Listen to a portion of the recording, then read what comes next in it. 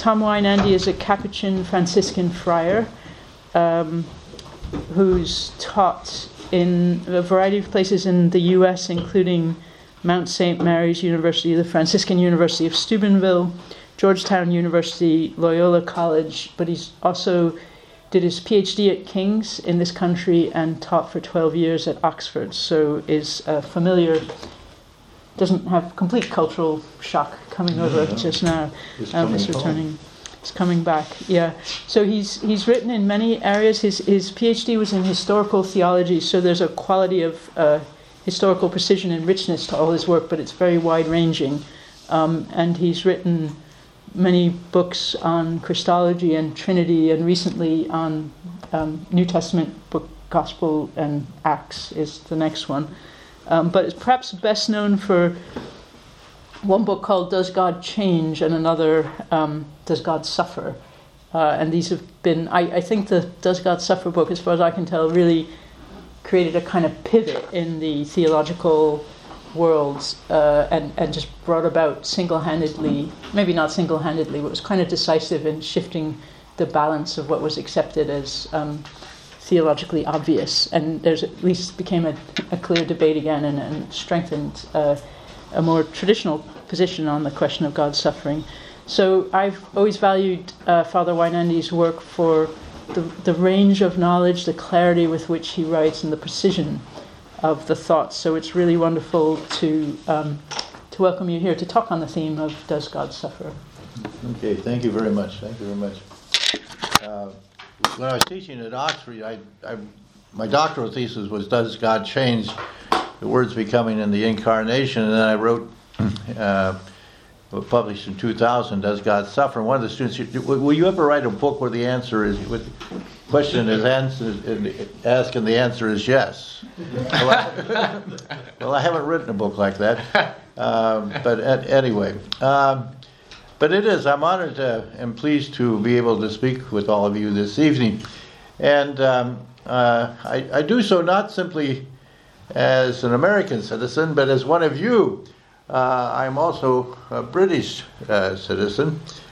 Since I was living in Oxford so long, I thought, following St. Paul's example, that I should be all things to all men, and so I thought, well, I should be an Englishman then. So I got British citizens. And unlike most of you probably, I've actually made an oath of loyalty to the Queen and her government on a Bible. So normal citizens don't have to do such things. So anyway, so I hope tonight that what I have to say you find interesting and helpful. But I'd like to begin just with a prayer and ask the Lord to bless our time together. Lord Jesus, we give you glory and praise, and we ask you that you send forth your spirit of wisdom and knowledge upon us, especially your spirit of love, that in coming to know you better, we might love you more. And we ask this, Jesus, in your name, for you are the Lord, and you live forever and ever. Amen. Amen. All right. Well, as all of you know, for 2,000 years, it was held that God, the Trinity, was immutable. He didn't change. That God was impassible. He didn't undergo emotional changes of state.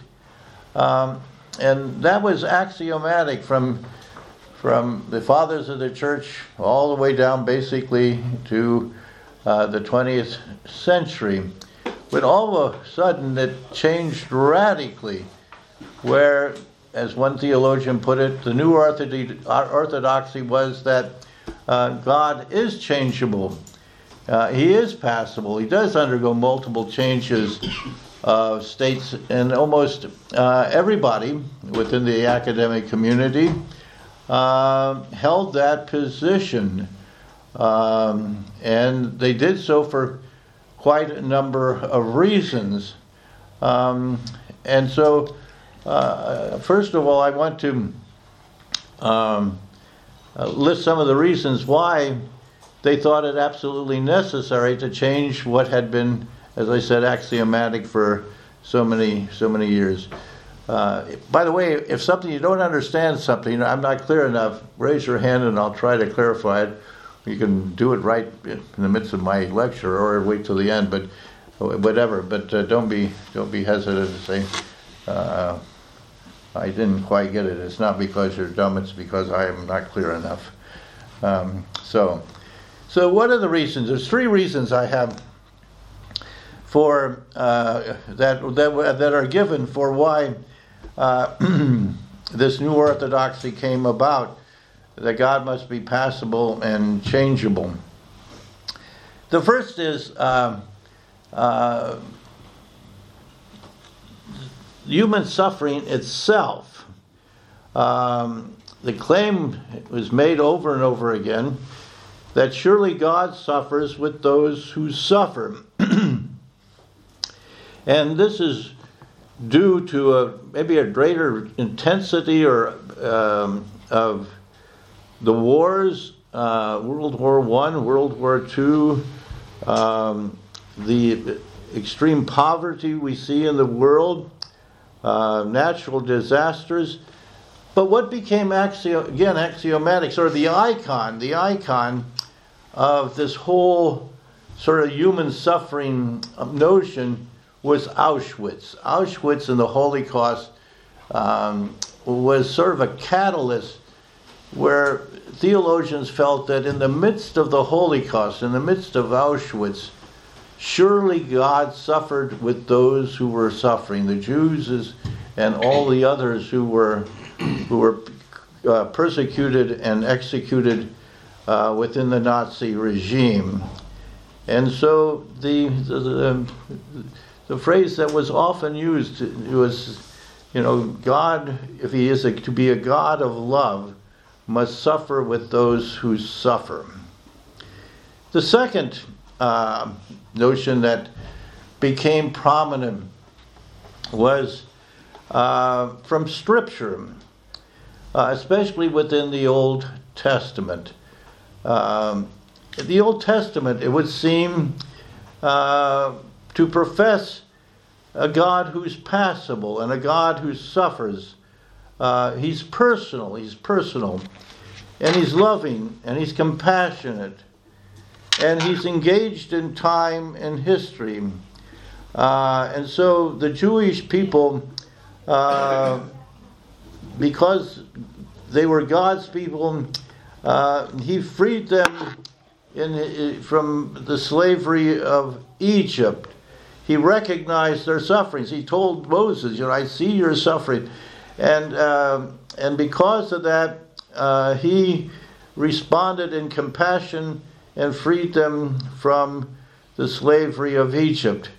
His suffering was an expression of his love. And the prophets also noted this, that God grieved over the sin of their people. He became angry at them. He punishes them. He repents of his anger at times. He forgives. He's merciful. And so, again, we see that God goes through emotional changes of state, as it would appear in the Old Testament. And if God, again, is incapable of suffering, he's incapable of loving. The third thing has regard point is arguments for the passibility of God is the incarnation. It's precisely, many said, that because God suffers, that suffering that God experienced was the motivational impetus for him the Father sending his Son into the world. It's the suffering that he experienced in seeing his people suffering because of sin and death. And because of that, the Father sends his Son into the world, and the Son became man. And of course, the icon then within the incarnation is the cross. The cross is a sign of God's divine suffering, a sign of God. And then Jesus not only suffers as man, but he suffers as God. We would, as I was talking a moment, we have the communication of idioms where human attributes are attributed to God, but always to his humanity. But those who promoting the passibility of God wants to say that the Son of God suffered not simply as man, but he suffered as God as well. And so on the cross, the Father suffers the loss of his Son. My God, why have you forsaken me? And the Son suffers because of the loss of his Father.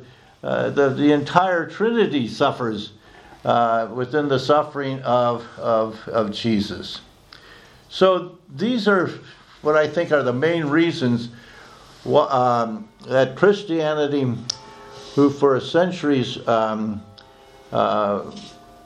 thought God was immutable and impassible, and why he did not suffer, from a scriptural point of view. But there's one more, and that is, it was claimed that within the fathers of the church that the Greek philosophical notions of God were smuggled into the Christian gospel. And what they meant by that was the Greek philosophical notion of God being immutable, again, and impassible. And this immutable, impassible God became the God of Christianity, a God who was inert and lifeless and apathetic and aloof and uncaring. It was the Greek God that the Christian God became.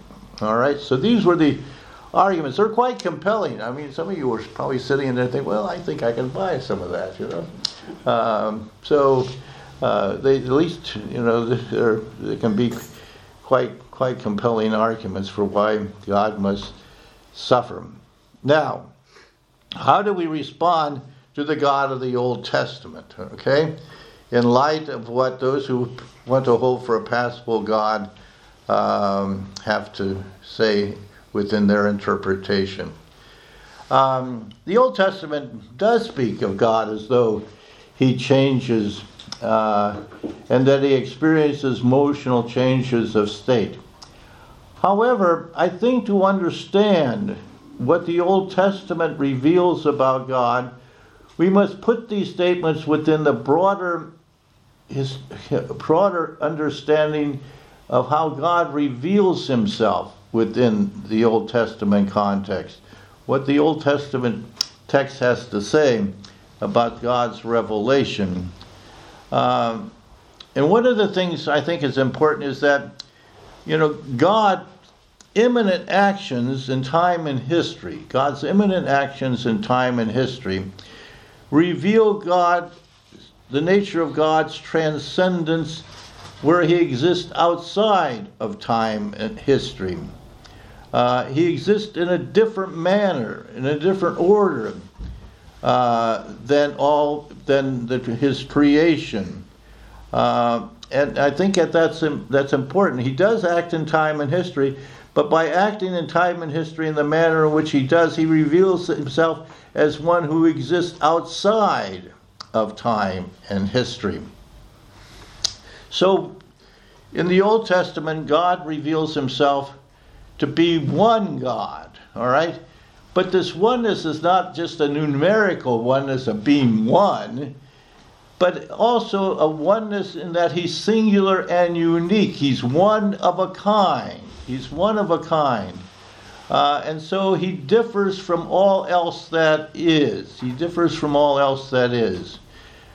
And because he's a God who differs from all else that is, he has the ability to do things and enact in a manner different from everything else. For example, he becomes the Savior. He can be a Savior because he's not frustrated by the world or the power and might and vicissitudes of history. They do not, in a sense, limit his ability to act. He can make covenants. He can save the people again from Egypt. But he can do these kinds of things because he's not controlled by any finite earthly power or situation. The notion of God being the creator, in a sense, is the foundational act that reveals God to be singular in his nature, that he exists in a manner unlike the things that he had created. He is he who is. And because he's he who is, he brings into existence all else that is. And again, this distinction between creator and the things that are created demarcate him as existing in a manner different from all else that is. He's not just the top of a pyramid. That's not how we look at it. Everything is being exists, and so you got rocks that just really exist, but they're lifeless. And then you got trees, animals, plants, human beings, and finally you come to God. Well, God's not just exists at the top of a pyramid. Where that pyramid stops, God's up in a sense above it. He exists in a different kind of way than everything else that comes to exist, because he is the creator of it all. Also, God is all holy. And because he's all holy, he's distinct from all, again, that is profane. All that is different from him. He makes things holy. And the reason he makes things holy, because he is holiness itself. He's not within the world that is marked by sin or evil.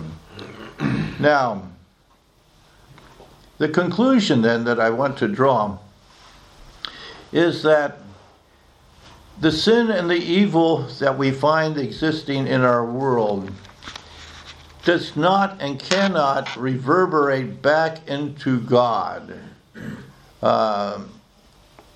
Evil and sin and the suffering that these cause are not subsumed back into God, or God being affected by them in the manner of his personal existence. Okay? That God's transcendence treated the finite realm, but the acts within the finite realm do not affect the manner in which he himself is. Thus God, in a sense, because he's God, is all loving, he's all perfect, he's all good, he's all holy. And because he's all good and all perfect and all holy, he doesn't change in his goodness or love or holiness. He possesses these, we can't fully comprehend it obviously, but he possesses these attributes in his very perfection. And thus, he doesn't need to change to become more good, or to be more loving, or more kind. And because he's God who exists in a different ontological order than all else that exists, he can never lose something or be deprived of his goodness in such a way that he has to get it back to be perfect again. Thus, when the Old Testament says that God is angry with sin, we're not saying that he has changed from being loving or good, but when we say that he is angry at sin, he's expressing his unchanging goodness and love and holiness and justice. What has changed is people's relationship to God, and not a change in God himself. If the people repent, they experience his goodness and love as one of compassion, mercy, and forgiveness. But that all is wrapped up in the complete goodness of God, the complete love of God. It's because we change that we experience God in different ways. If we're good, we know his presence as approval. If we sin, we recognize it as a call to repentance. And then if we repent, we can experience his love in forgiveness. Any questions so far? People agree, disagree, comment? All right, we're all happy? All right. We've changed from being sad to happy. Good. All right. Now, for the fathers of the church,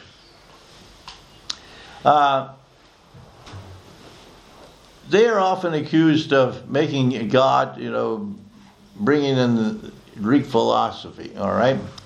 But what the fathers of the church what they did was uphold that God is immutable and impassible, but they did so as to ensure the biblical understanding of God. They did not make him lifeless, inert, unloving, aloof, or static, as it's often claimed. God is unchanging because of his perfection in his love and his goodness and his holiness. He doesn't need to change to become more loving, more good. And they very much emphasize that. He cannot become more of what he is.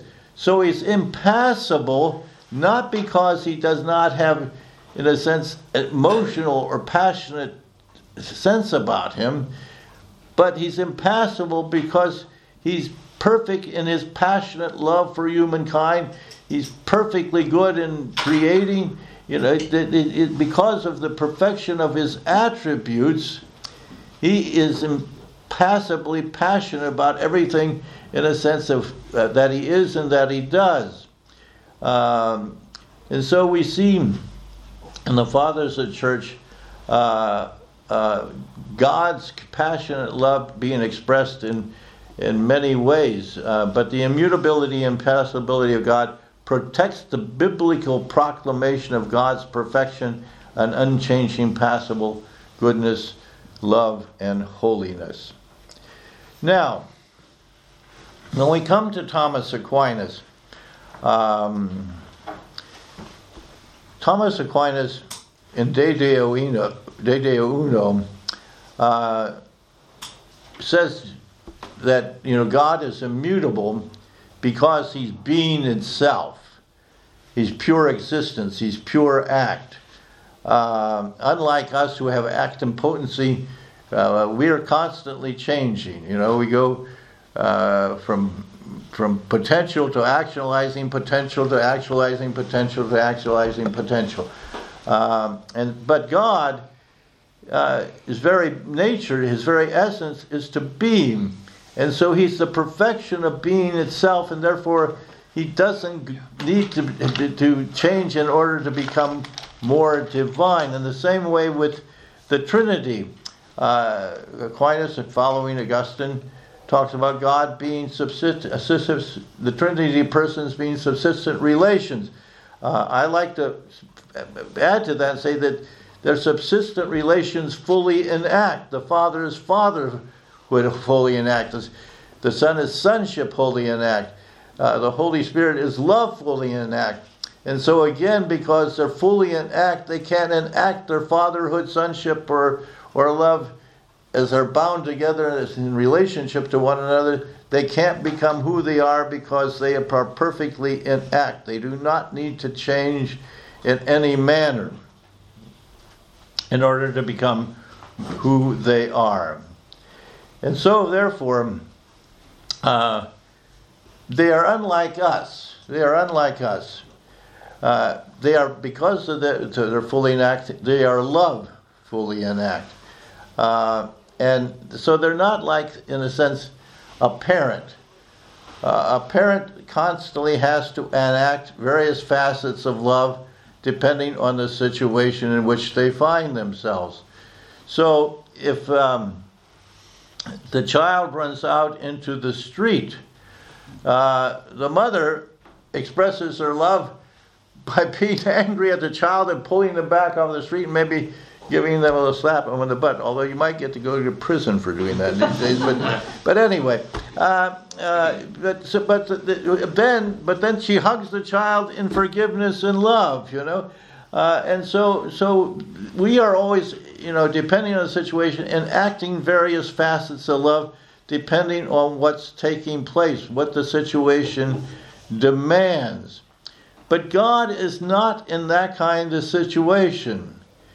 Because God is fully in act, or the Trinity is fully in act, all the facets of love are always fully in act. He's sort of always in go position. Being love fully in act, his mercy is fully in act, his forgiveness is fully in act, his anger at evil is fully in act. If you're a good and all-loving God, When you see things that are not good and loving and unjust, you're obviously angry about it. But it's part of love. Anger, righteous anger is part of love being fully in act. He's compassionate, fully in act. And so depending on where we are, we experience God in different ways. Again, as with the fathers, if we're sinful, we experience God's condemnation. If we repent, we experience His mercy and forgiveness. If we, do what He wills, we experience His approval and joy. In a sense, God is always in go position. What happens is we experience Him in a different kind of way. Okay? So God does not suffer. Now this is important.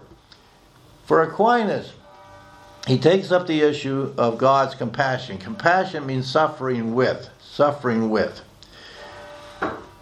But God does not suffer with us when we suffer, as I tried to, was arguing previously, all right, because He lives in a different ontological order. In our world, the sin and suffering does not reverberate back into Him. But what's important is that while God does not suffer when we suffer,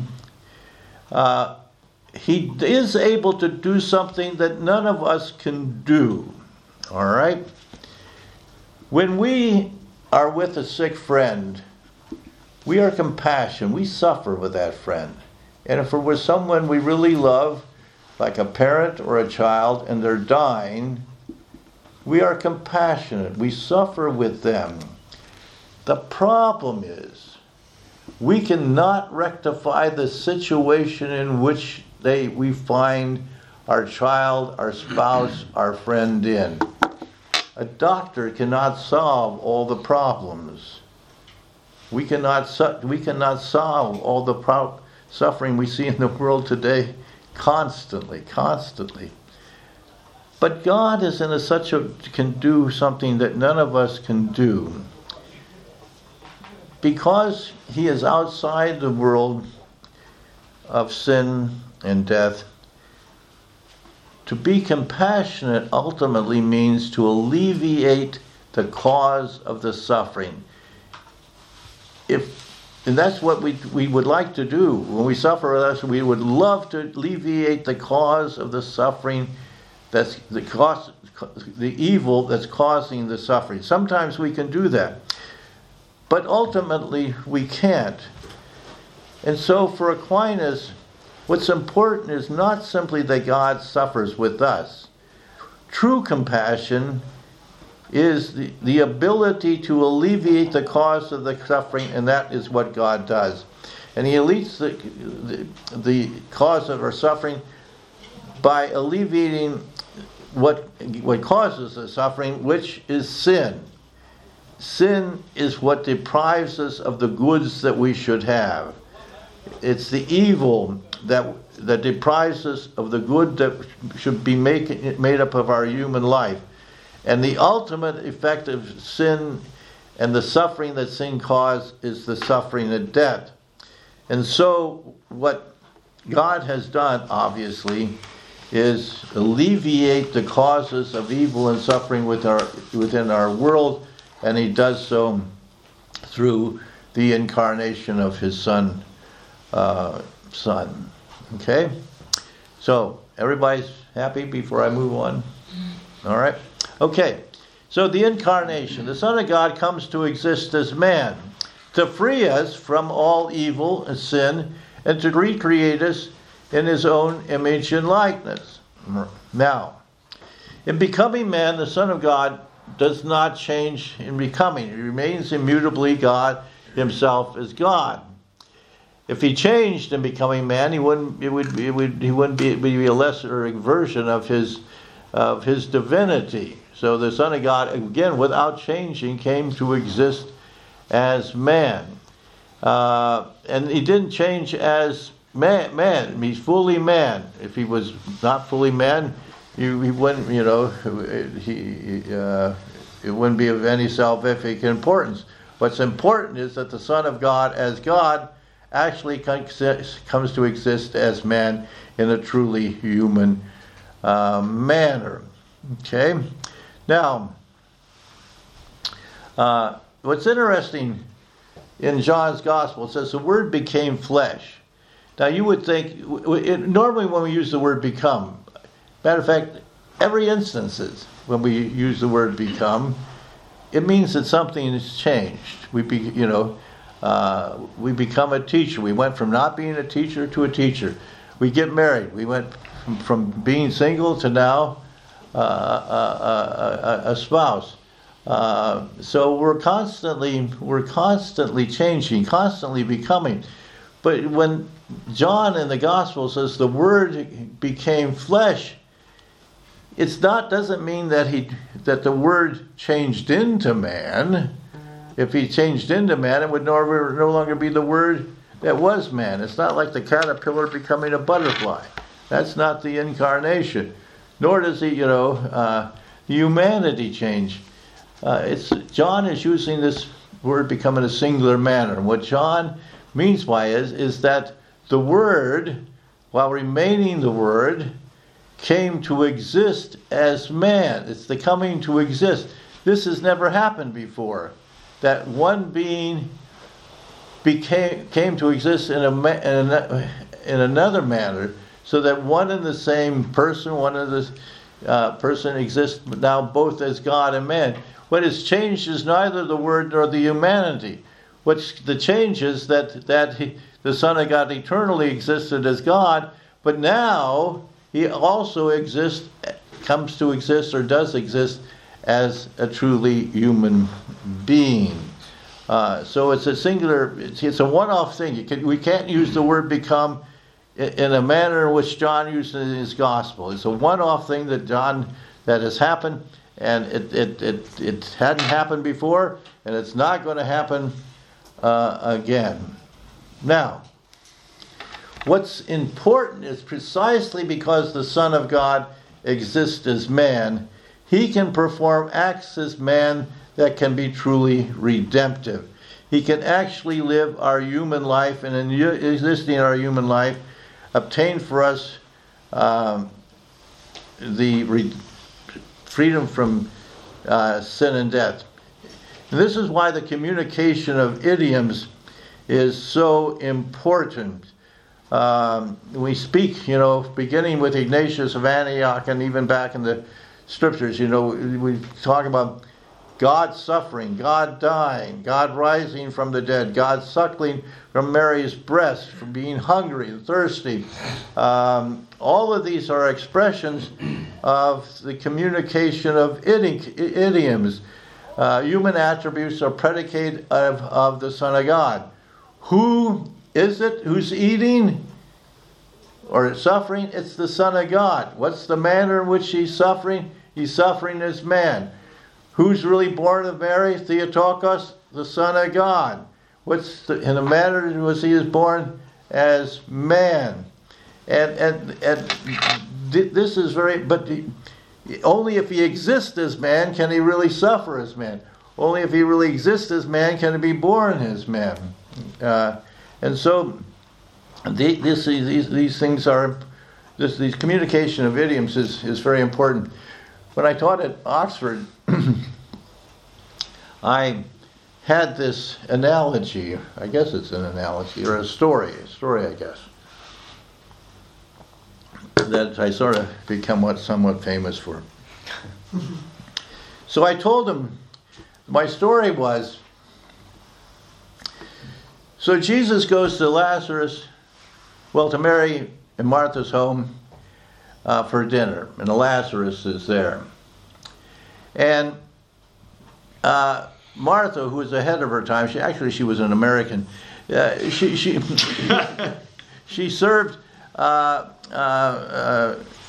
carrots with garlic dip. Okay, and Jesus ate the carrots with garlic dip, and he found they were very good. He was happy that he had created carrots and garlic dip, and it was nice to eat them.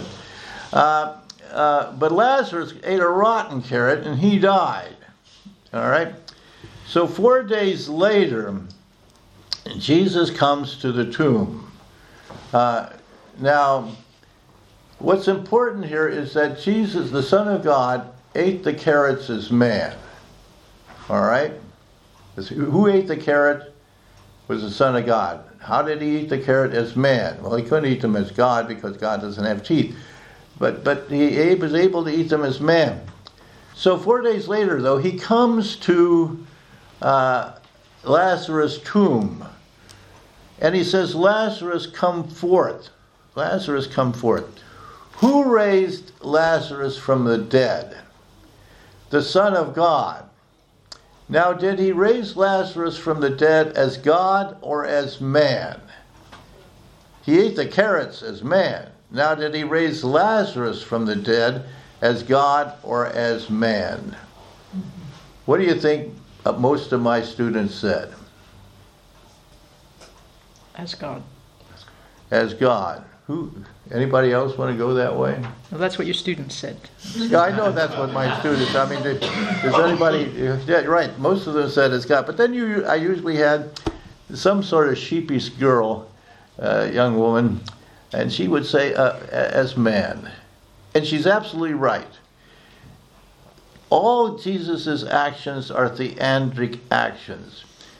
It's the Son of God who ate the carrot as man, and it's the Son of God who raised Lazarus from dead. Now, he may have done it by the power of the Holy Spirit, but it's the human Jesus saying, Lazarus, come forth. All right? It's the Son of God through his humanity who says, Lazarus, come forth. He's raising Lazarus from the dead as man. And the reason I stress it is because he saves us as man. He becomes the resurrection and the life as man.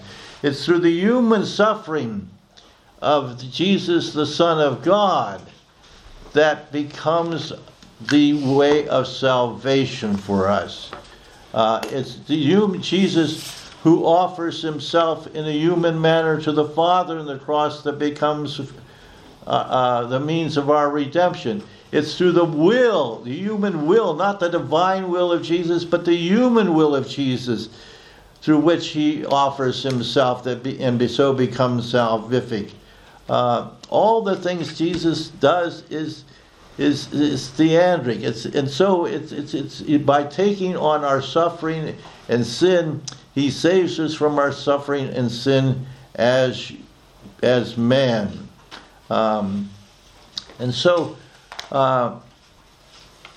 What's important then is that he continues to do this in his resurrection. Because Jesus offered himself perfectly as man, the Father was so pleased that he raised him from the dead. And so we now are saved from the suffering of sin and death and from the evil of this world by being united to the risen Jesus. Human suffering now must be seen in light of the risen Jesus and understood in the light of the resurrection and within the ecclesial context of the body of Christ. Those who have for passible God, they have no ecclesiology. They have no sense of redemption. They have no appreciation of the humanity of Jesus whatsoever. They've locked God in human suffering, and locking God in human suffering, they lock God out of really being able to save us as a human being. So to abide in the risen Christ, to abide in the risen body of Christ through baptism and through the Eucharist, is to achieve the forgiveness of our sins and eternal life we already share in Jesus' risen nature, in which he has conquered sin and death and therefore conquered already all suffering. We experience that here and now already as baptized Christians, and particularly in the Eucharist. If you have real presence, you're actually really abiding in the risen Jesus as fully as possible here in this life. We abide in him as he really is. And so we have then the experience and the assurance of what will become at the end of time when Jesus returns in glory. And what's also then important is not only do we abide in Jesus, the head of the body of Christ, but as the head of the body of Christ, Jesus here and now suffers along with us. As a matter of fact, when Paul says, in Paul's conversion, Jesus doesn't say, you're persecuting those who believe me. You're persecuting me, okay?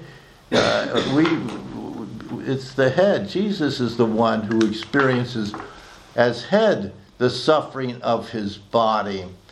And therefore, not only does we share in his resurrection, he shares now in our suffering that it pertains to us in this life as members of, as the members of his body suffers. But we have the knowledge. We have the knowledge and faith and reality that all of this has already been overcome and will find a completion again when Jesus returns in glory. So, in conclusion, God, the Trinity, is perfect in love and goodness and holiness. This is fully expressed in the incarnation through the death and resurrection of Jesus, who overcame sin and death and evil and thus conquered and took away what brings about our suffering. We are recreated in Christ as a new creation in him. Because we are a new creation in him, we already, here and now, have overcome the evils that cause suffering and have the assurance of that fulfillment when Jesus comes at the end of time. And it's through faith and baptism that we die and rise with Christ and come into communion with the risen Jesus. And again, because of that, we long for the day when he will return and we will fully share in the glory of Jesus as children of the Father. Amen.